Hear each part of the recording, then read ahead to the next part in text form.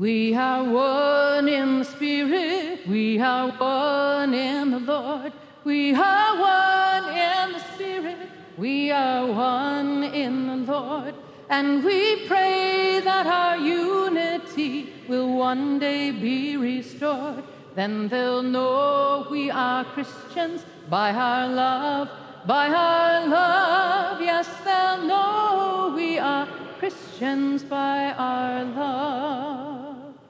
In the name of the Creator, Redeemer, and Sustainer, amen. Please be seated.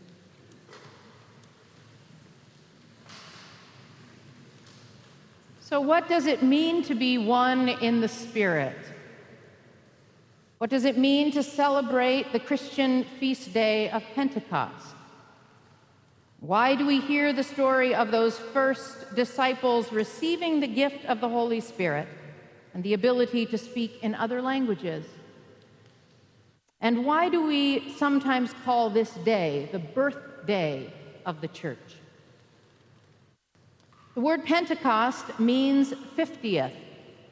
In most Christian traditions, Pentecost occurs 50 days following Easter Sunday. Christian Pentecost grew out of a long religious tradition spanning centuries. Originally, it was a pagan festival celebrating the first grain harvest of the Middle Eastern year and marked by a sacrifice to the gods from the first part of each harvest. This tradition was then adopted by the Jews many, many years later as they created ways to be thankful to God, to Yahweh, for their first harvest. To them, the 50-day period was the week's worth of weeks. Try to say that 10 times fast. After Passover, Pentecost became the celebration of the harvest and eventually expanded to include the celebration of the gift of the law to Moses at Mount Sinai as well.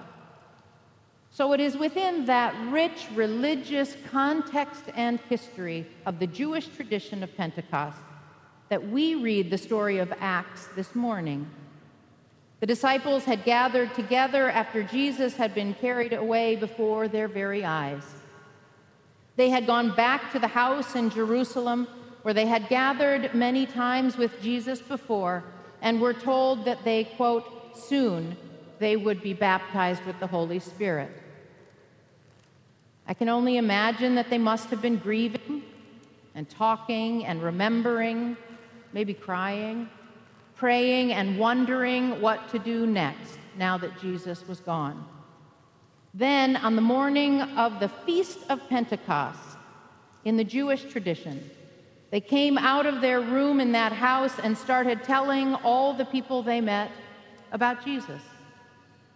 And not only were they fired up by the power of receiving the Holy Spirit, but somehow, miraculously, they were able to speak in languages that could be understood by anyone from anywhere who had come to Jerusalem for the Jewish feast. We hear in the story that the streets were full of an international crowd, a plethora of people representing many foreign lands. And yet, when each of them heard the disciples speak, they somehow heard their testimonial in their own language. They heard and could understand for themselves the good news of Jesus and what it means for all people. But what was shared must have been more than words, don't you think? What was shared must have been, in fact, the Holy Spirit working through and among the disciples, igniting their hearts and minds and souls of all who chose to hear. For what we don't hear this morning is how this story in Acts ends. Our hearing of the story this morning ends with just the beginning of Peter's sermon. But if we were to read on in Scripture, we would hear that after preaching to the people, Peter and the other disciples are then asked, "What shall we do?" Peter extends the invitation of repentance and baptism, along with the promise of receiving the gift of the Holy Spirit. And the last line of the second chapter of Acts describes what every preacher from now to eternity can only dream of as a response for their homiletic efforts. And I quote, Those who accepted this message were baptized, and about 3,000 were added to their number that day. Overachievers. And now, thousands of years later, we are hearing that same amazing story again, celebrating what some do call the birthday of the church.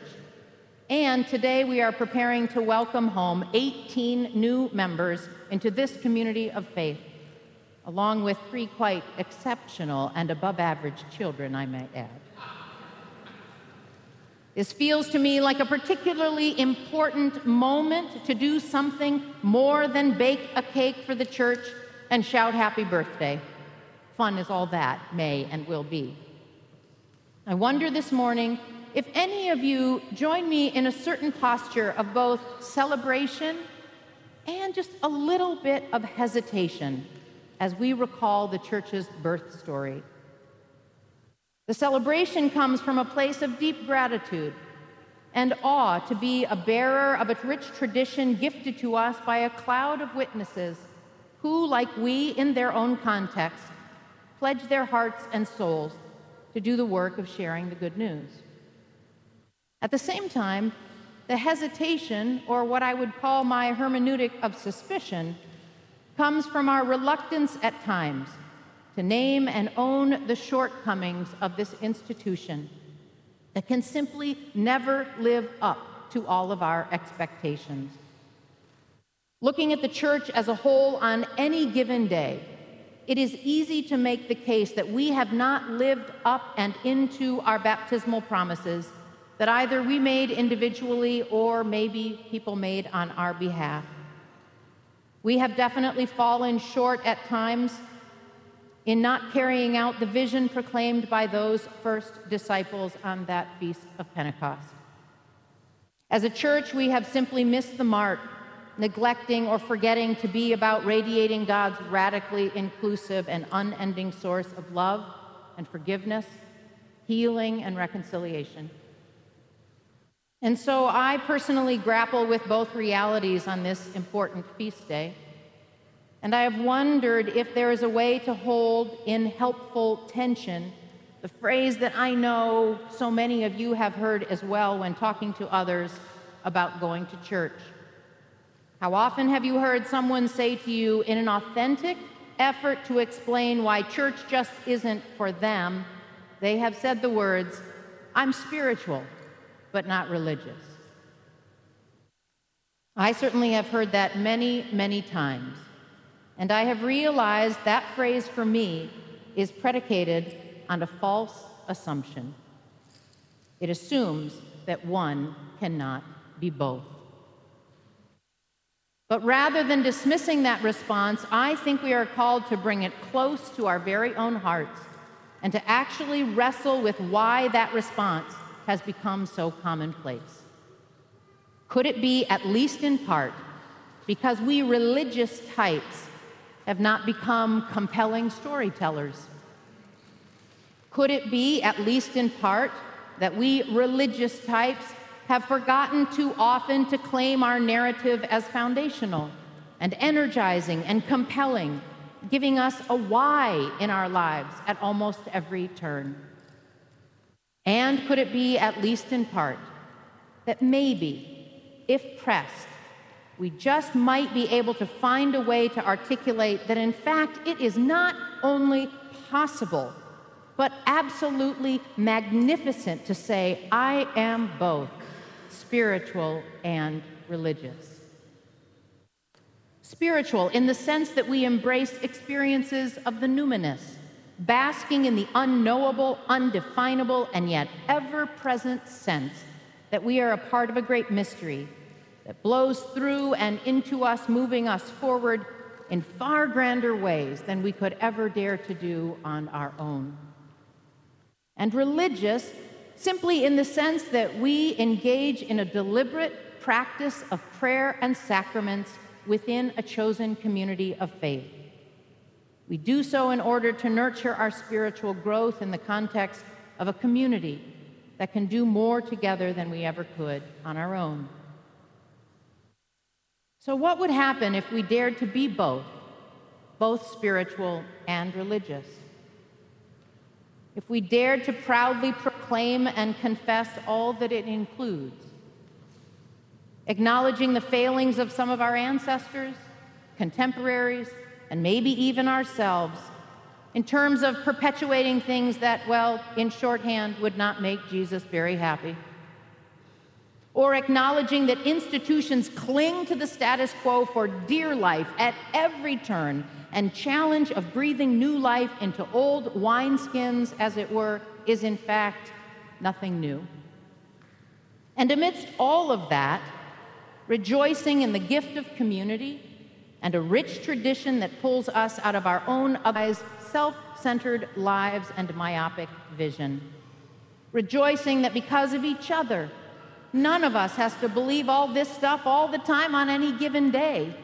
Rather, to build enough trust in our bonds with each other so that we can lean into each other's arms, knowing that God will do the rest, and collectively we create a faith going forward.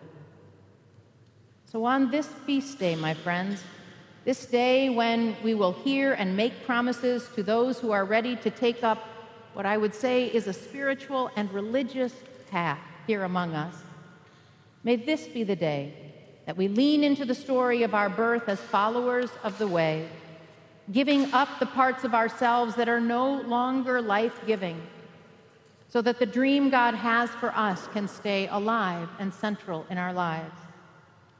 May Holy Spirit stir such a passion in us that we will speak in a language that all will understand.